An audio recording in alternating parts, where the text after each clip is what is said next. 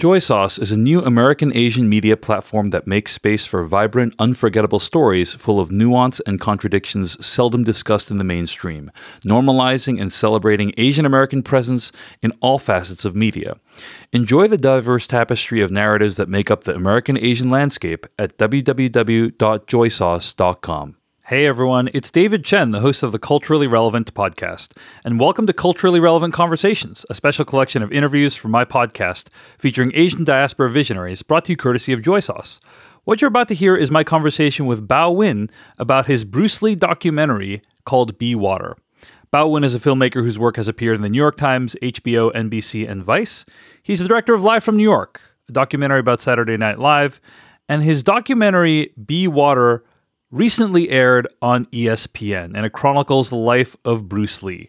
This conversation was originally published in June of 2020. Enjoy. Test X2, take one. Now, Bruce, just look right into the camera lens right here and tell us your name. My last name is Lee, Bruce Lee.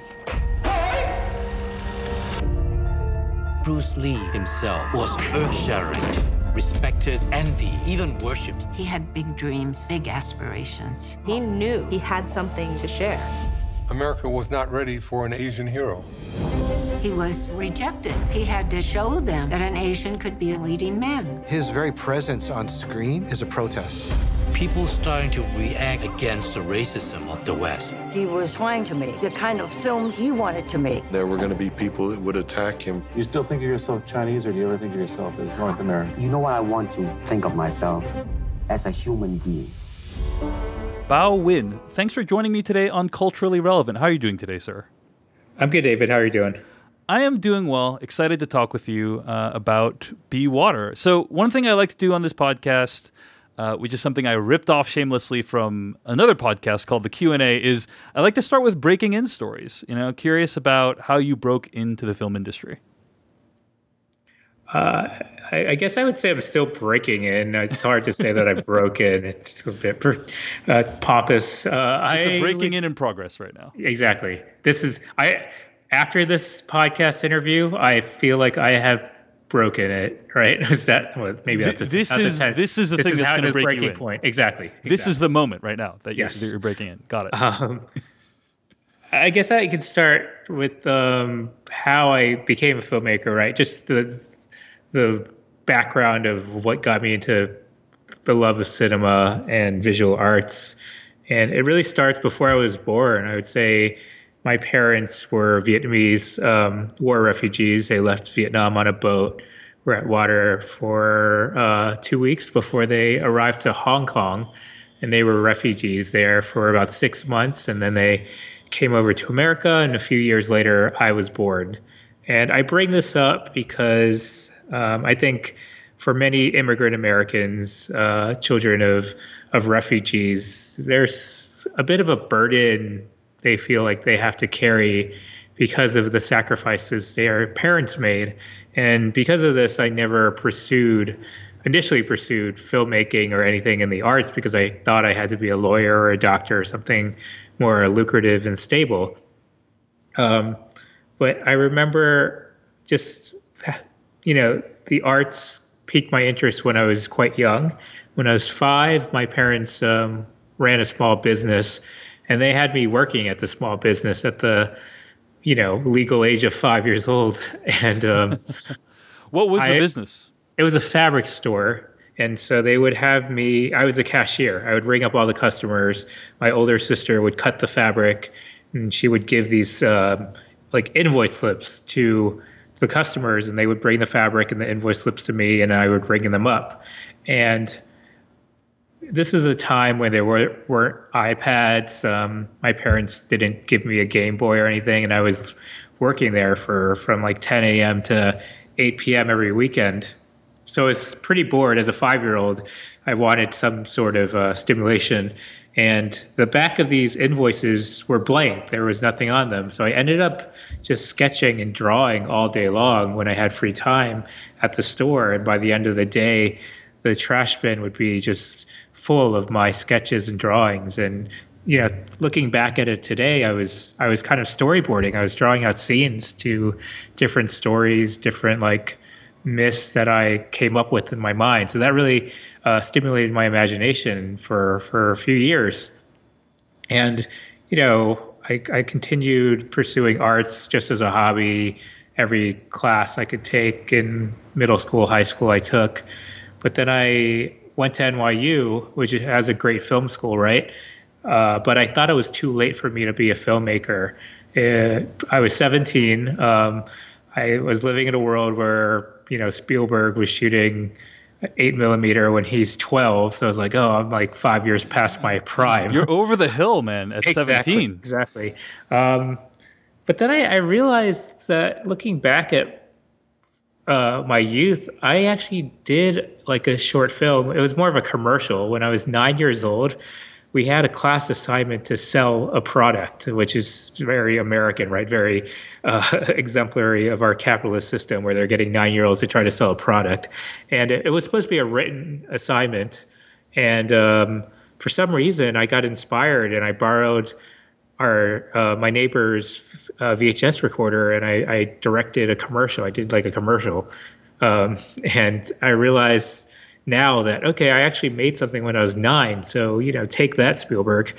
But I didn't realize that going into NYU, and also, again, that burden of being the children of immigrants. I pursued law throughout my college time.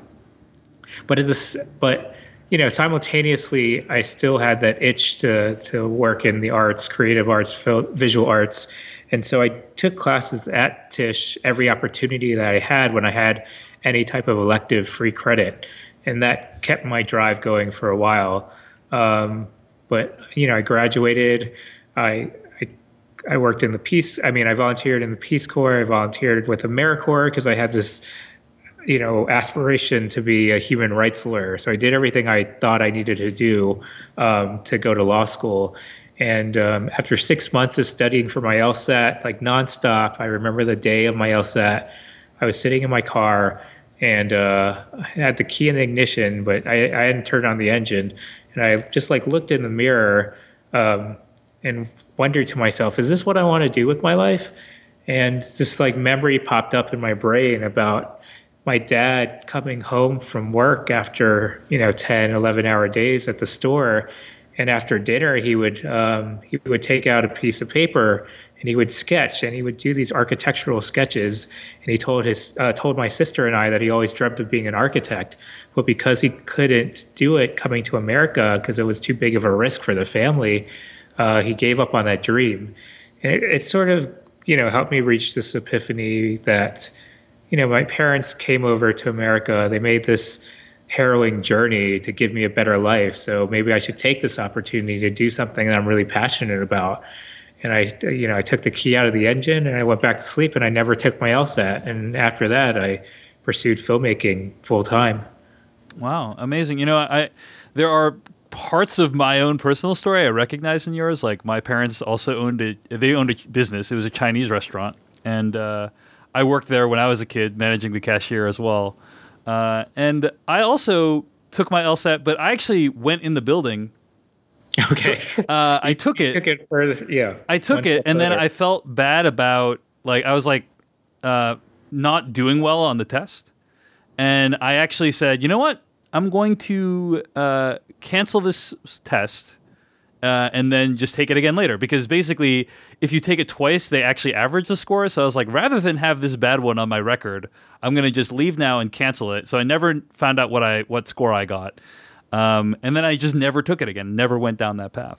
It's pretty similar, yeah. Yeah, so, but I haven't gone into filmmaking. I've gone into filmmaking commentary with a side of filmmaking is more my path. But what were some of the movies and movie-related experiences that really sparked that love of filmmaking for you?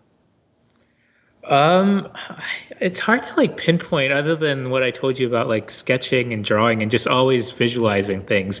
Even when I didn't have a pen and paper, I would be drawing in the air. I would literally be imagining a scene happening in front of me. And my parents were Catholic, so we went to church every Sunday, and I was so bored, and I would just be doing these little gestures on my finger, and my dad would just hit me stop doing that. You look really weird right now. And yeah, that got me into just like visualizing something that was not in front of me, visualizing something abstract, right? And my sister, she was like 5 years older than me, and she was taking me to see independent films. Like she took me to go see like Almodovar films when they were out in the theater, or like early Christopher Nolan films. So that got me past like watching the typical films like that me and my friends would watch would be like early Adam Sandler films and things like that wouldn't necessarily like fuel my my love for cinema. Christopher Nolan films, we should point out, like before Christopher Nolan movies made $1 billion, right? Yeah, so like Following or Memento level, exactly. Right? Yeah. Well, very cool. And I'm curious. Be Water tells the story of the life of Bruce Lee, and what was it that made you want to tell the story? Why this story at this particular moment in time? I think we talk about representation a lot today, inclusion in the industry. And I was just thinking, like, it's so hard for a person of color, an actor of color, to make it in Hollywood today. How did someone like Bruce Lee make it in the 1960s? I'm using air quotes when I say make it in the 1960s, right? And so, because at that time, the Vietnam War was just starting to boil up. A decade earlier was the Korean War, and then 2 decades before that was World War II, where the Japanese were seen as the enemy. So the face of the Asian man was very much the face of the enemy, the face of the villain. So I wanted to kind of like figure out how Bruce Lee made it, or what led up to his rejection in many ways. Because when I was younger, I remember watching Bruce Lee movies just like in syndication and just being in awe of someone that looked like me playing the hero. Because again, the depictions of Asians were through the lens of them being subservient, the sidekick, the villain. And then here's Bruce Lee just like kicking ass, right, as a martial arts hero, being the lead in Enter the Dragon. So that always kind of solidified my appreciation for Bruce Lee as the symbol, right? The symbol for representation, the symbol for the underdog. But, I realized I didn't know anything about him as a person. And I think we look at Bruce Lee often as this global cultural icon that everyone takes ownership. And I don't think we have, as Asian Americans, taken ownership of that aspect of his story, the story of him being the other, being treated differently because he was Chinese and coming from Hong Kong, and all these things that are important to examine in terms of understanding why he got passed over for Kung Fu the series and why he didn't make it in Hollywood and he had to make it in Hong Kong first. So yeah, all these things were contributing to what type of Bruce Lee film I wanted to make, because I didn't want to make a definitive film. I don't think anyone can make a definitive film about any subject, really. So I wanted to really use my lens as an Asian American to tell the story of Bruce Lee. And was it your idea to make the movie, or did ESPN come to you? I don't think that's the case, right? So like, how did the project come together from a business perspective? So it was always my concept. After my last film, Live from New York, I like tackling American iconic institutions, but through a different lens, a different perspective that people aren't used to. And so, yeah, Bruce Lee was kind of, again, this icon that I thought could use a different lens. So I was developing and doing research for a long time, and we hit some hurdles, my producer Julia Nottingham and I, in terms of getting it developed and getting it produced. And eventually she was like, why don't we approach ESPN? And they were not on my list at all, because I don't think of Bruce Lee necessarily as a sports figure, right. Prominently as a sports figure. But when you think of the other ESPN docs that I've seen, especially in the 30 for 30 series, they usually take sports as this vessel to bring the audience in, but then it becomes part of the background. And then there's larger issues, a more, I wouldn't say more interesting narratives, but deeper narratives that are explored through the background of sports. And again, using Bruce Lee as a vessel to tell the story about the Asian American through the Chinese Exclusion Act, Yellow Peril, the model minority myth. I thought it was actually a perfect fit for ESPN, and they were very receptive to the idea.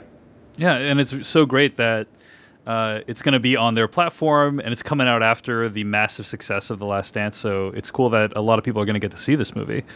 One of the most interesting decisions you made in this documentary was no talking heads on screen, right? The movie is told with voiceover overlaid on top of footage or still photography, and it creates a very distinct aesthetic.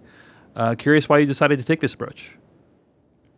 It was something that I knew I wanted to do early in the conception of the film, because the film predominantly deals with Bruce Lee, the person, in his present time. It's very little to deal with legacy and his impact post-death, right? And in order for you to do that, you have to talk to the people who knew him most intimately. So 95% of the film are people that knew him.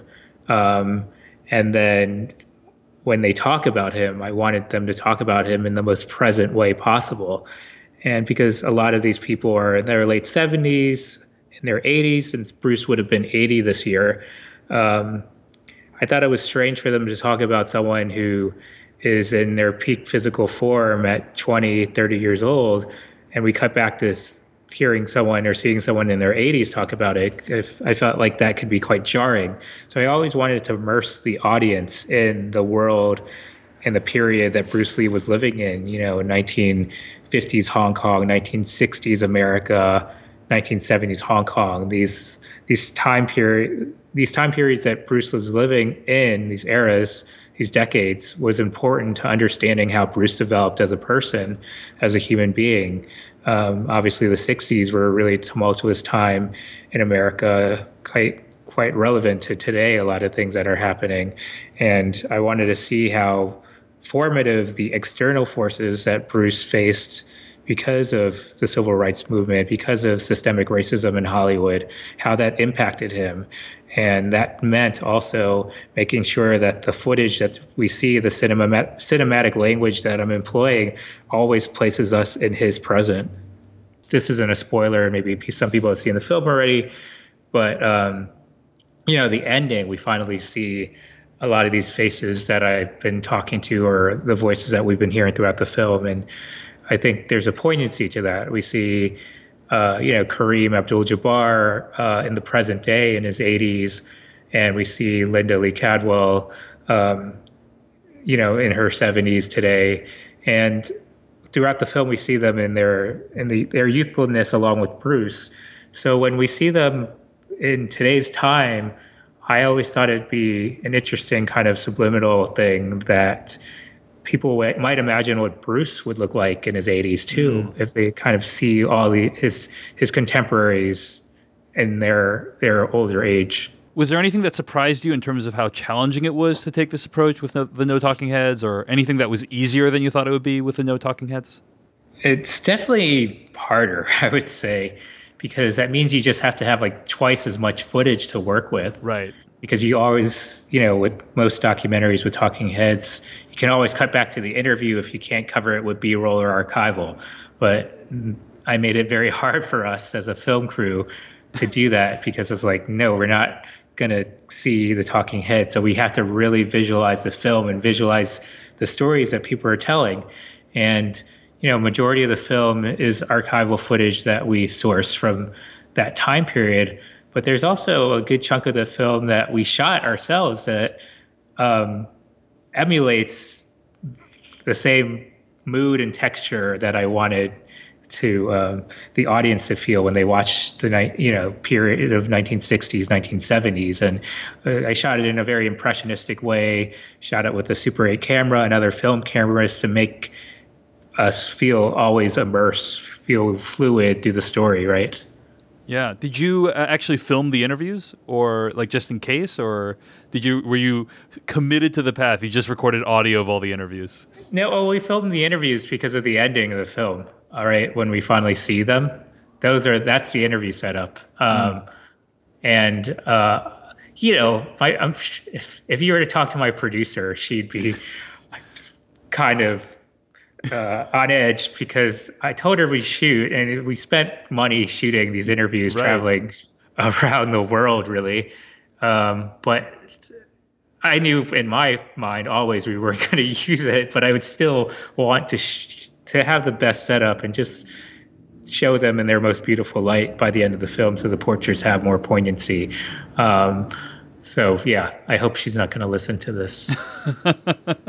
Basically, you could have done the whole movie via Skype or Zoom, pretty much, is what exactly. I mean, if unfortunately we had to do this film during the time of COVID, I probably could have made almost exactly the same film. So one thing you do in terms of the scope of the movie is you try to cover basically his whole life. Some documentaries go for, this documentary covers 1 week or 48 hours in the life of this person, but you decided to take kind of a broader view. Curious why you decided to take that approach.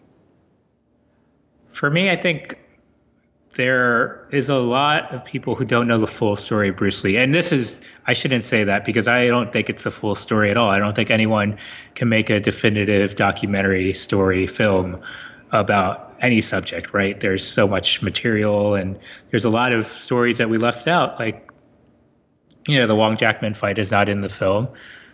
We had edited a scene, but we felt it didn't kind of speak to the thesis of the film that we wanted to introduced to the audience. And I should say that the film is two things to me. It's a coming of age of Bruce Lee, and then it's a coming of history of America. And the coming of history is important because in order to know why Bruce Lee was rejected by Hollywood, you have to understand all the stereotypes and depictions of the Asian American that came before it, and what were the ideas and what were the preconceived notions of what an Asian American could be, and why couldn't they be a leading man on screen in television or in film, right? And that was always important for me to include moments in American history, like the Chinese Exclusion Act, the railroad workers, the civil rights movement, model minority myth, that always interweaved with Bruce's own story. It was never kind of just thrown in there for general context, but it also always related to how it was formative to how Bruce became Bruce Lee. And so, there are moments in the film that we jump over a lot of events, right? And so even though it covers, birth to death, it's the moments in between are very specific. Yeah. And I really appreciated the section about how Asians were depicted on screen during the time. It was actually honestly almost triggering to me as an Asian American, because you basically show just countless clips of white people portraying Asian Americans, and kind of upsetting. So well done on that part of the movie. Well done for triggering you. Yeah, well done for triggering me. One of the most notable things about the movie is you have footage from Lee's first screen test. And it is incredible. Like this footage of him doing his first screen test, and like you see instantly how charismatic he is, how talented he is. You actually decide to open the movie with this footage. And I'm curious, is there any other footage that you were able to obtain that you were particularly proud of, or that was particularly difficult to get? Because I can totally see that being the case with a movie that's this expansive in scope. The thing with Bruce Lee is that there's such a large fandom, right? Fan base of Bruce Lee. And ever since he passed away, there's some fans that have probably been going to swap meets and yard sales every weekend looking for that long lost Bruce Lee footage. And if, for the most part, those super fans, this footage that's in the film won't be a surprise to them. And again, this film is not meant to be like, oh, you're going to see something you've never seen before. It's more about hearing something that you never heard before, the stories that we found, the people that we talked to. I thought that was a more kind of interesting approach than just showing Bruce Lee footage that you've never seen before that doesn't really have any context or any impact to what we're trying to say. And so, the screen test, all of this footage is rare to some, but for the hardcore Bruce Lee fans, they've seen it. But the people that maybe haven't been heard as much is someone like, say, Amy Sambo, his first girlfriend in America, is a Japanese-American woman who was in the internment camps during World War II, and she's never spoken about Bruce Lee on camera or in a film. I think she did a print interview about 20 years ago, but other than that, this is her first time speaking about Bruce. And that story for me was really formative to who Bruce became, because, you always remember your first heartbreak. And after she broke his heart, he sort of realigned his goals and decided to open up kung fu schools and not kind of teach more on a one-to-one basis or train with the specific group that he found in Seattle. And also, she, as kind of this feisty Japanese American, she was very, very much into her Asian American identity. And at the time, Bruce was still figuring himself out as an American, as an Asian in America. But she taught him the value of being an Asian American, which I think is really important. Even though he talks about how he wants to be seen as a human being, I think it gives him that sense of pride that he never held before about, where he came from and what his identity meant. One critical moment in the film is about the show Kung Fu. You mentioned it earlier, which is a show that Bruce Lee had originally created the idea for. He originally had conceived of himself as a star, and they weren't able to make it happen, right? Warner Brothers was not able to make it happen with him as a star. Instead, a white person played the main character. And on the film, like in your movie, a producer from back then is talking about it and how like he could not sell the idea with Bruce Lee as the protagonist. And I guess I'm curious, did the conversation with that producer go beyond that? Like, were they reflective of like, oh man, I wish I could have made that happen? Or, I guess I'm curious, like people reflecting back on that, like what was their thinking about the fact that it couldn't happen with Bruce Lee as a lead? I mean, so that it was a Warner Brothers TV executive, Tom Kuhn, and I think he was very matter of fact about that conversation, because again, there had never been a leading man that had an Asian American face, right? That was the hero, and he was thinking about the audience, as he should be as a studio exec. And I think it's more reflective not of just Hollywood, but of America, right? America itself. If the audience isn't ready, that means the society isn't ready. And the society, it's this vicious cycle that we talk about in the film, where society often reflects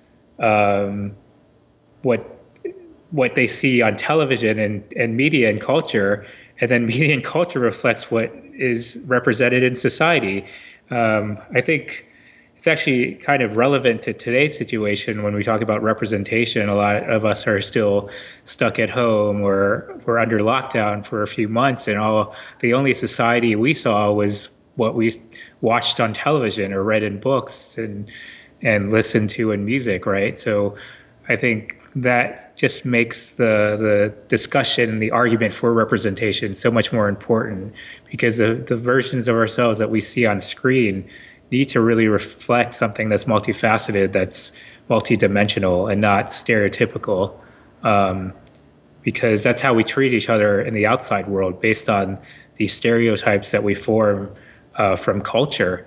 And I think Bruce was very diplomatic at first about it. He understood that America wasn't ready for an Asian lead, and that's why he reevaluated his opportunities and moved to Hong Kong.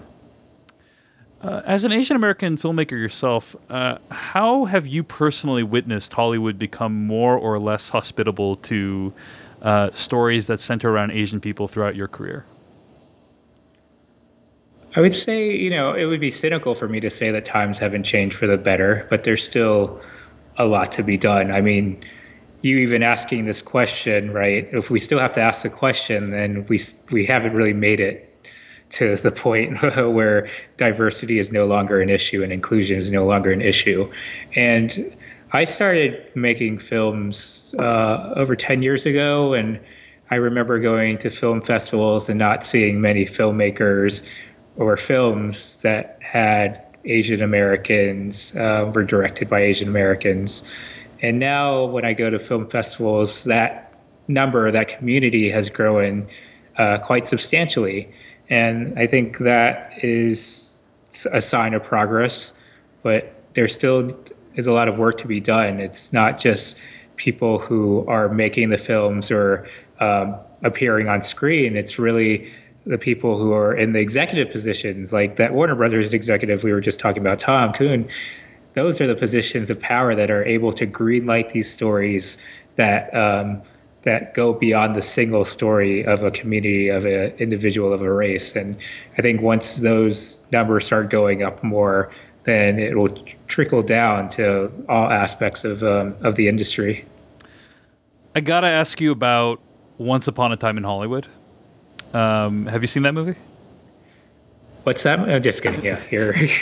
Yeah, I've seen it. The Quentin Tarantino movie. Yeah. So for those who are not aware, Once Upon a Time in Hollywood was a Quentin Tarantino movie that featured Bruce Lee, the character played by actor Mike Moh. Bruce Lee's family has denounced how Lee was depicted in it, and he, in my opinion, he comes off as rather buffoonish in the movie, and I was very disappointed with his depiction. But I'm curious, as somebody who has made a film about Bruce Lee, what was your opinion of that depiction in Once Upon a Time in Hollywood? Well, to give you some context, I remember when the film came out and we were just finishing up the edit, and we were editing in London, so the film came out a couple weeks before it came out. It came out in the U.S. before it came out in London. And I remember it coming out and people just knowing that I was working on this Bruce Lee doc, everyone texting me, "Oh, did you see the film? What did you think?" Yeah. I am now that guy. I'm the latest. You are that guy. I'm text number 135 being like, what did you think? 10 months behind. And after when it came out, I told people I'm not thinking about that film. I'm not going to watch it. Well, I can't watch it, first of all, but I'm focused on making my film about Bruce Lee. And eventually I just got bombarded by it. And then a friend of mine in London is like, "Oh, you want to go see the film? It's playing on 35." And I was like, "Okay, I'll see it in 35. That's a good enough reason to go see it." To see it in 35 millimeter, you're saying? Exactly, yeah. Exactly. And so I watched it, and I didn't read any of the articles that came out. I knew that there was a backlash for sure, and I watched it, and yeah, I felt like I cringed a bit when watching it, and I think, for me as a filmmaker, I would never censor or necessarily tell if any other filmmaker of what type of story they can tell and what type of characters they can that they can put in their films. And so I saw it as this very fictionalized caricature of Bruce Lee. It is Tarantino's version of Bruce Lee. And that's not the film, obviously, that we tried to make with Be Water. It's a very different film. It's, I guess, a more whole and humanistic view of Bruce Lee. And I guess that's all I can say about that. Just that that's the version of Bruce Lee in Once Upon a Time in Hollywood is very different from the version of Bruce Lee that I heard from people who knew him intimately and personally. Right. It's so odd. I think something was probably lost in translation because you got to believe that Tarantino is a huge fan of Bruce Lee. I mean, just in terms of what he has taken from Bruce Lee films and incorporated into his own movies, I assume he's a huge fan. But I don't know that really came across in the movie, in Once Upon a Time in Hollywood. But obviously, there's been a lot of discussion about that. We don't need to rehash it. Was just curious what you thought of it. Speaking of popular depictions of Bruce Lee, one of my first exposures to Bruce Lee was watching Rob Cohen's movie Dragon: The Bruce Lee Story in 1993. I watched that movie in theaters. I'm curious if you've seen that movie and what your thoughts are on that. I have seen that film. I remember seeing it when I was young too. I think we're around the same age. So yeah, I saw it in theaters, thinking everything was true, right? You again, it's the power of representation of story of film, of like creating truth and accuracy. And as a kid, you always think you're watching something, especially something that's quote unquote based on a true story. And you're like, exactly. Oh, it's got to be a true story. Everything's true, right? Yeah, of course. And that, I watched it again before we made our film, but I knew Bruce's story much more clearly and accurately. And I after like 20 minutes, I turned it off. I was like, I can't watch this film any longer. I love the film. I love Jason Scott Lee. I actually ran into him a couple of weeks before the whole COVID thing happened at the Mulan premiere, and I just told him, "Oh yeah, I made a doc about Bruce Lee, and I loved your depiction." But I think he was great in that movie. I thought he was amazing. Yeah, he was amazing. So I have no comment other than my childhood version of myself loved the film. And what was the part of you that made you turn the movie off? Like, what was there something that was inaccurate that you felt, oh, I can't stomach this given the truth, or what was the thing that made you reach for the TV remote? I mean, there was like a lot of scenes early on in the film that were exaggerated and dramatized. Again, filmmakers, if you think films are 100% accurate, and I have another story to tell you, because they are not, especially fiction films. And so, there's a lot of buildup. And then I think when finally he was about to leave for America, and his conversation with his dad just felt very different from how that conversation happened when I talked to his younger brother, Robert. And so I watched the film just kind of as a throwback to as one of my first kind of entry points into the story of Bruce Lee. Again, I had seen Enter the Dragon, but I hadn't known much about his life. So then I took this film to be the whole complete true story of Bruce Lee, which I found out decades later that it was not. What was the conversation like? What was it about the conversation that rubbed you the wrong way? Was it just over the top in the movie, and in real life it was much more low key? Or I'm curious, like, what was it about the conversation with his dad? Because him splitting from his dad was, I guess, a big part of his upbringing, right? Yeah, I mean, it was just, I don't know, it was just kind of the mise-en-scene of it. It's just how they set up his home and his environment. It just seemed not what I imagined and not what I had read. I don't want to say inaccurate, but it just wasn't how it just didn't feel right. Just didn't feel right. Yeah, exactly. It didn't feel right. So when something doesn't feel right, I watch every movie until the end, because I always believe that, if you wow them at the end, then you can save the rest of the film. But I had already watched Dragon, so I didn't want to ruin my, 9-year-old admiration for that film, because I really enjoyed it when I was 9. I remember, I haven't gone back and revisited that film, but I do remember certain scenes from that movie. Certain scenes like really stick out to me. The scene where he's at his father's grave, that one really stuck with me. Or there's a scene when he's supposed to be in the Green Hornet, and they're like trying to get him to wear the mask more. You remember that? Yeah. And that felt a little relevant to your movie, where he's like, one executive was like, "Yeah, can we get him to wear the mask more?" And he's like, "Why do you want him to wear the mask more? Like, it's obvious that he's Asian. Also, the character is Asian." Which I thought was one of the first. It was one of the first times in my life that I realized, like, sort of the full extent of kind of the problem of Asian representation in American media. Was watching them argue about how much Bruce Lee should wear a mask in Dragon, the Bruce Lee story, which is something that you go much more into in your movie. So, but speaking of your movie, it's titled Be Water, which is a philosophy that Bruce Lee had. He had a great respect for water, the idea that water can flow, it can be shapeless, but it can also penetrate the hardest substance, like granite or rock. And I'm curious why you decided to title the film Be Water. Well, I knew I didn't want to include the name Dragon. Why didn't you call it Dragon, the Bruce Lee story is what I'm asking. I just I'm going to call ESPN right after this and try to change it. Okay, good. Good. But I mean, we were kind of close to locking picture, finishing the edit of the film, and we had like a list of possible names. And someone on the team had mentioned Be Water, and that was obviously near the top of the list. I didn't want to necessarily include Bruce Lee's name in the title of our film, so we wanted to find something that was iconic and elemental, that when people hear that title, they immediately think of Bruce Lee. I think Be Water is probably his most famous quote, right? That whole quote.